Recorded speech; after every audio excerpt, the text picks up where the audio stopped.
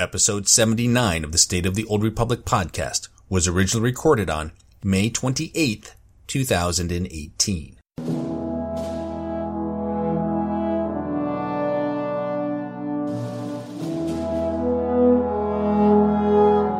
It's the State of the Old Republic podcast.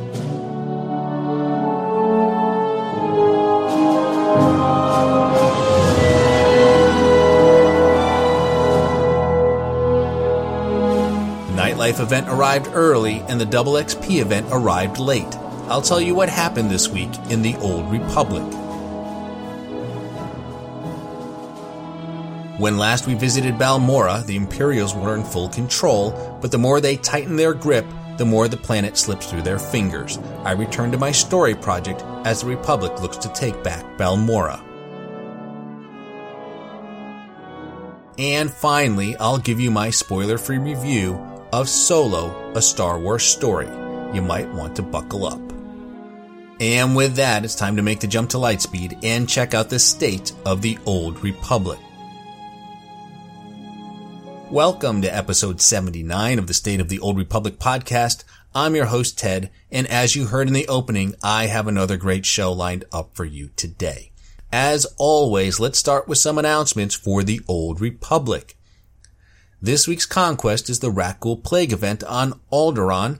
If you need to get Dr. Loken as a companion, this is the time to do it. Also, the Double XP event ends on May 31st, so you only have a couple of more days to take advantage of that. And finally, if you want to qualify to receive the TF4 Rampage Speeder, you must have an active subscription by May 31st. You'll get the speeder on June 9th. And that is all of the announcements I have for today. Let's slice the holonet and get to the news this week. It was light on announcements, and it was very light on news this week. I was hoping that BioWare would start filling in the details of some of those bullet points from the summer roadmap, but we got nothing. In fact, the only news of note was an unintended change to the contraband slot machines. Apparently, some players noticed that they were giving out golden certificates instead of cartel market certificates. And according to Eric Musco, it looks like this was an unintended change in 5.9. This has since been corrected, and the contraband slot machines once again drop cartel market certs. If you notice this is not the case, let me know. Apparently it was a bug that has now been squashed. It should be noted that the drop rate on those certs is quite low. I think it's close to 1%. In fact, I talked about the certificates before. I believe it was on episode 40, which was released about a year ago.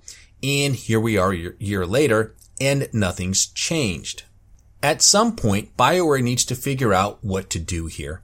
For items such as the decoration vendor on the fleet, instead of certs, they can just sell those items for credits. I don't think there's any harm in that. As to the reputation vendors in the Cartel Bazaar, that's trickier.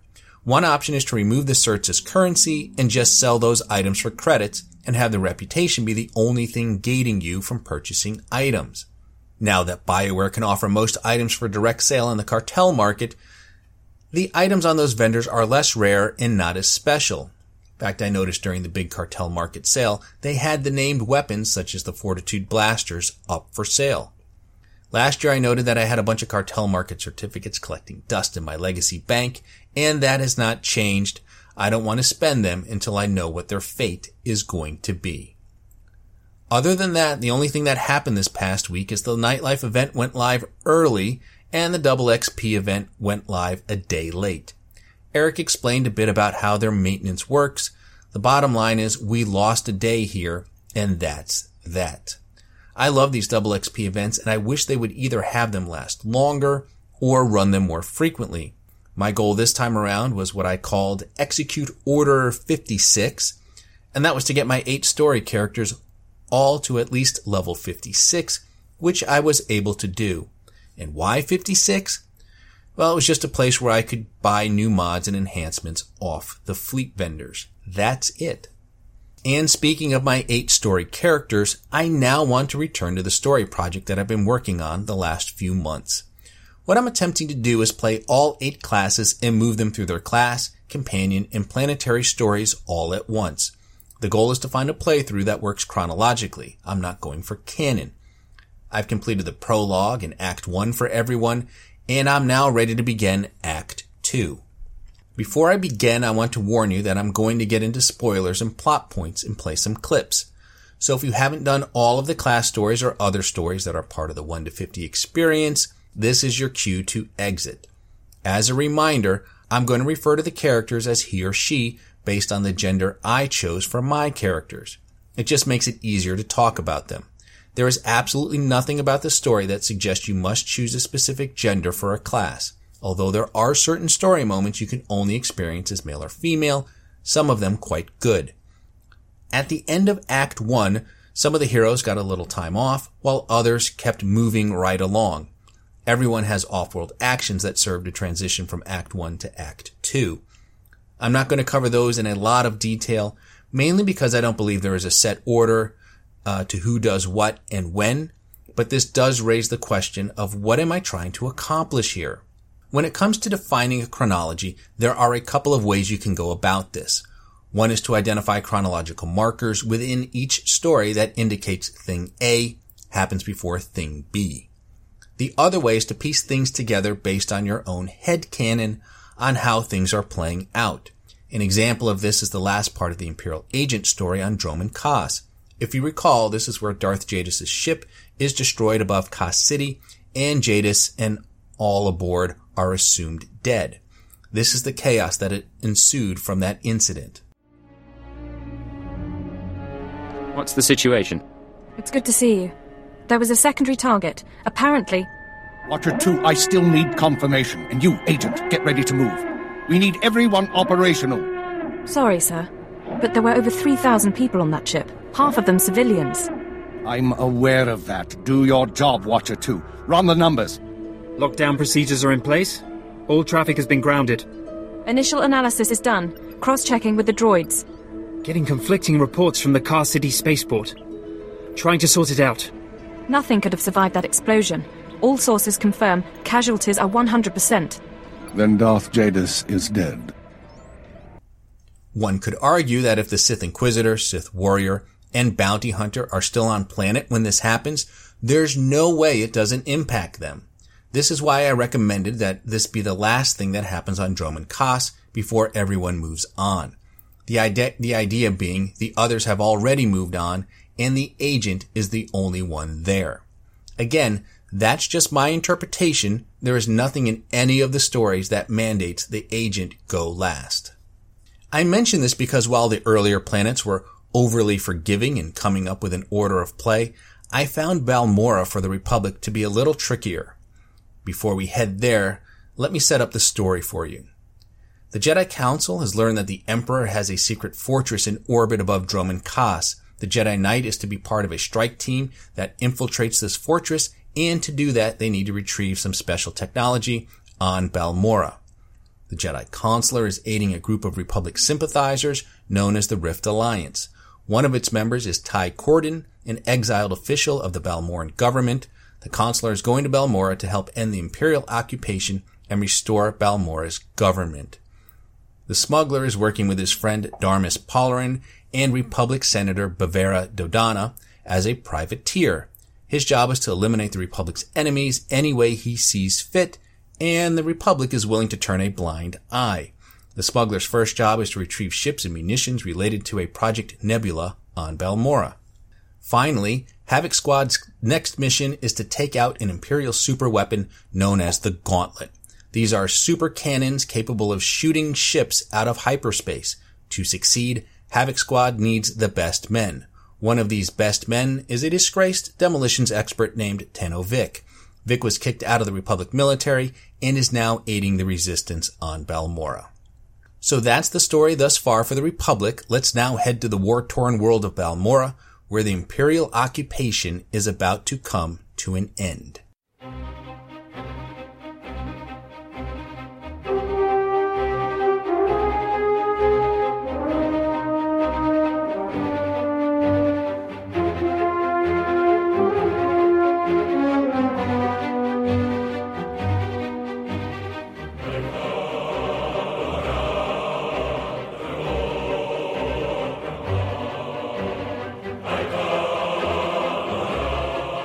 One of the proposed orders for Balmorra is Republic Trooper, Smuggler, Jedi Knight, and Jedi Consular.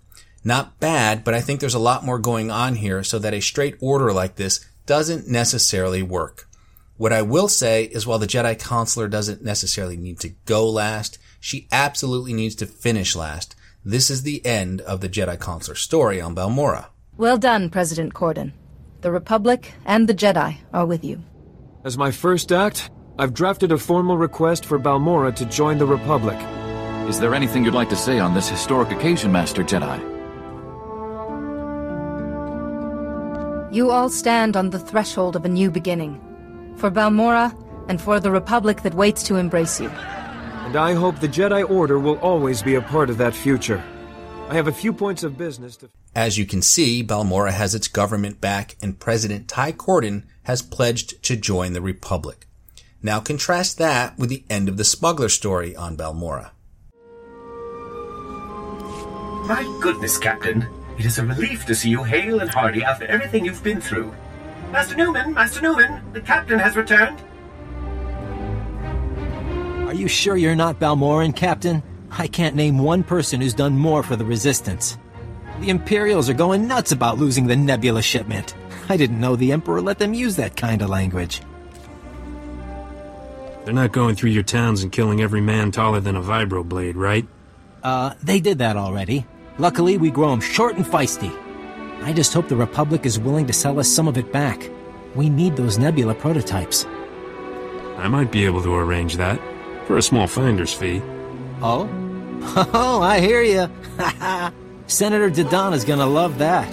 Have your man send me the price. We may not have our planet, but we've got some fat mattresses full of credits, you know? Oh, Master Newman, I just heard a broadcast. The Void Wolf ordered half the top Imperial leadership here executed. It's a good day for the Resistance. Thanks again, Captain. As Newman tells the Smuggler, the Empire is still in control, but they had a good day. So clearly to me, the Smuggler needs to finish before the Consular and before the planetary story ends as well. Unless you choose to have the Smuggler do the planetary story. This is where things start to get murky, because the planetary story can be done by anyone, but it effectively ends the occupation on Balmorra. Welcome back. I wanted to be the first to congratulate you. My team's working on the Barrager now. They're already looking into duplicating the weapon on other worlds. The Imperials are fleeing in droves, afraid we'll finish before their ships clear the planet. Balmorra's free. That's good news. With the Empire on the way out, all that's left is cleaning up the mess. I'll be out of a job soon. You secured the Barrager, stormed the Gorinth Brig, freed Sobrik. The Republic is completely in your debt. The Empire has to learn that independent worlds aren't theirs to take. Balmorra's been an effective lesson.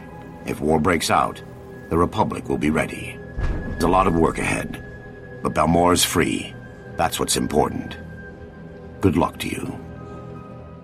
Now, the planetary story doesn't conflict with the Jedi Consular story. If anything, it complements it.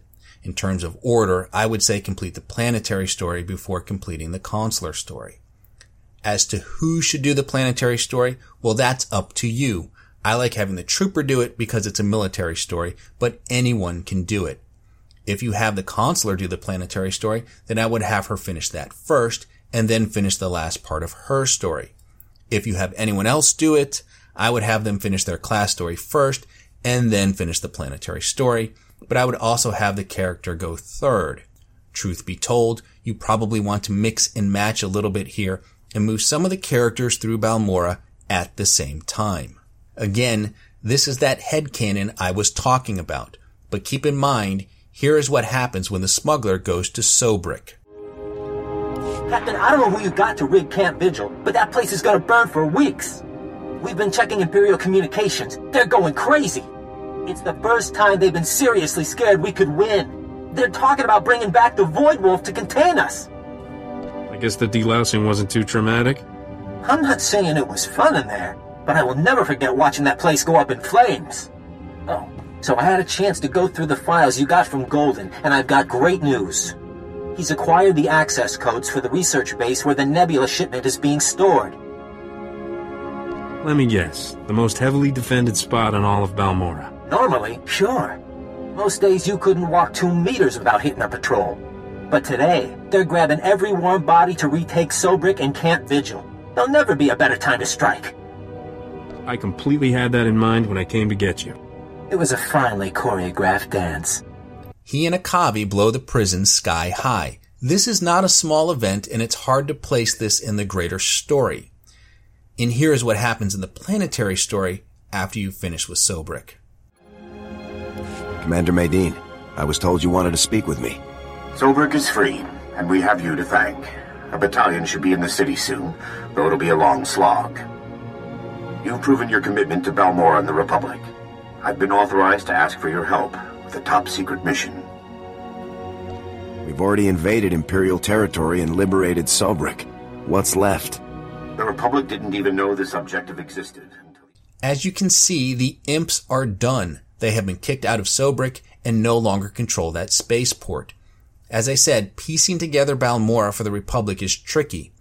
And one other thing that happens in the Trooper story is that Tano Vic blows a giant hole in the Balmorran arms factory. It's done. The shield generator is disabled. Just what I wanted to hear. I'm dying to launch this baby. Target coordinates locked in. Fire.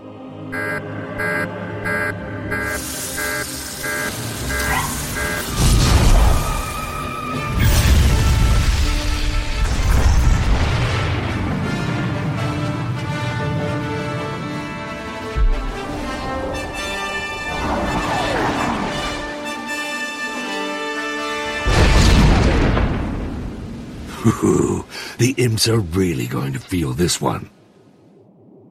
Just remember who helped you pull this off. I'll never forget it. Believe me. I can't wait to shake your hand, Captain. See you soon. So in the interest of coming up with an order here, this is my recommendation for Balmorra. Jedi Knight through Sobrik, Jedi Consular through Sobrik, Trooper through Sobrik, Smuggler through Sobrik, Planetary Story through Sobrik, Smuggler to the end, Jedi Knight to the end, Trooper to right before Vic blows a hole in the factory, then the Planetary Story through the factory, the Jedi Consular through the arms factory, and then Tano Vic blows up the factory, and then the Trooper to the end, then the conclusion of the Planetary Story, and then the Jedi Consular where Ty Corden is made president and Balmorra joins the Republic. I know that's confusing, but I think that kind of works. How well it plays out depends on who you decide to do the Planetary Story. For example, if you get the Smuggler to do the Planetary Story, that changes things considerably, and you probably want the Smuggler story to end before you finish the Planetary Story. Long story short, just like the Imperial occupation and the Republic leaving the Balmorrans high and dry not once, but twice, the story order on Balmorra is a giant cluster. One final note on Balmorra, each class gets a new companion here. The Jedi Knight gets Doc, the Consular Zenith, the Trooper recruits Vic, and Akavi Spar joins the Smuggler.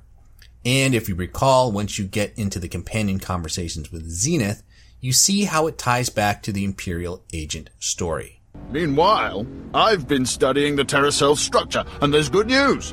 If we can take out the local leader, the cell should fall apart. What do we know about this person? The terrorists call the man in charge Grey Star. He runs the cell, gives the orders, and knows all the secrets. They claim Grey Star used to work with the Eagle, but who can be sure? Only the high-ranking cell members know Grey Star's identity. Do you have any theories about Grey Star? I don't need more theories, I need proof. I have a mole inside the terrorist cell already. He's a good lad. No cipher, though. He can bring you in. You'd have the opportunity to impress the terrorists, win their trust. And gain access to their leader. Precisely. Grey Star will be ours. Grey Star said a friend is an enemy waiting to happen, and vice versa. He was leader of the resistance cell I first joined on Balmorra. Taught me plenty. Before everything changed. He was a good man. Almost sharp enough. Grey Star was betrayed.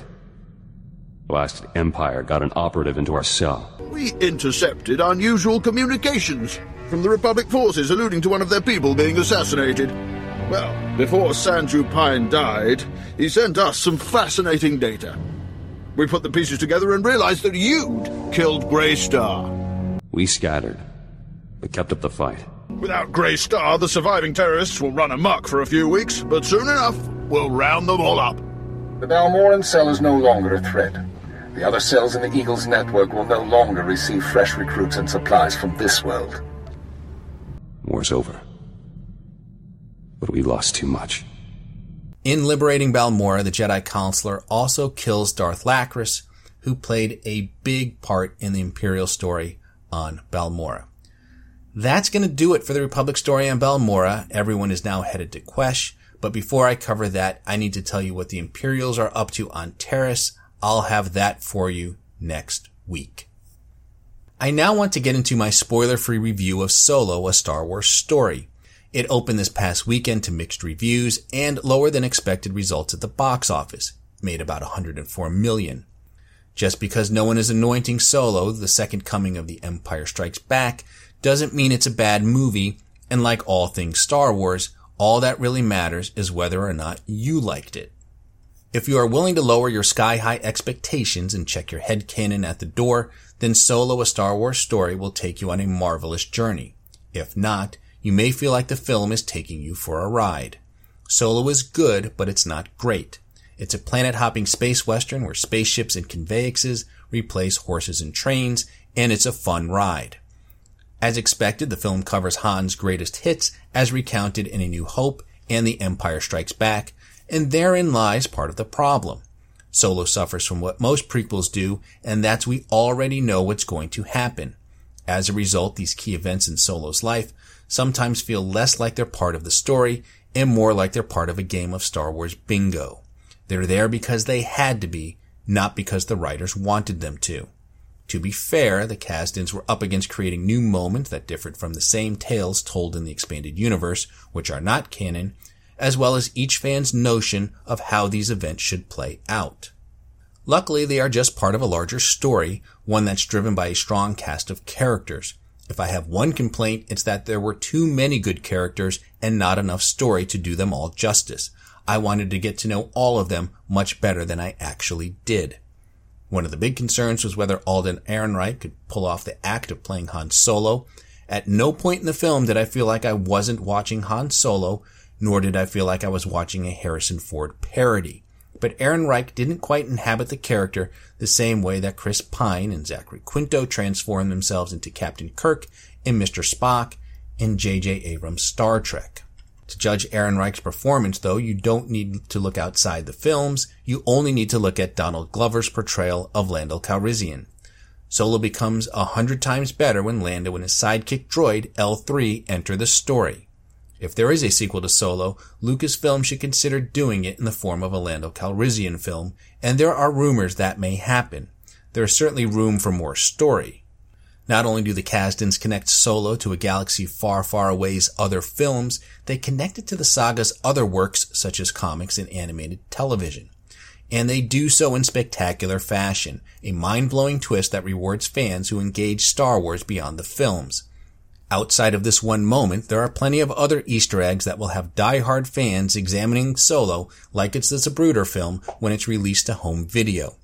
In an attempt to dazzle fans and demonstrate that these films are being made by people who know as much about Star Wars as we do, they've gone deep into the well with references that cover books, comics, and games.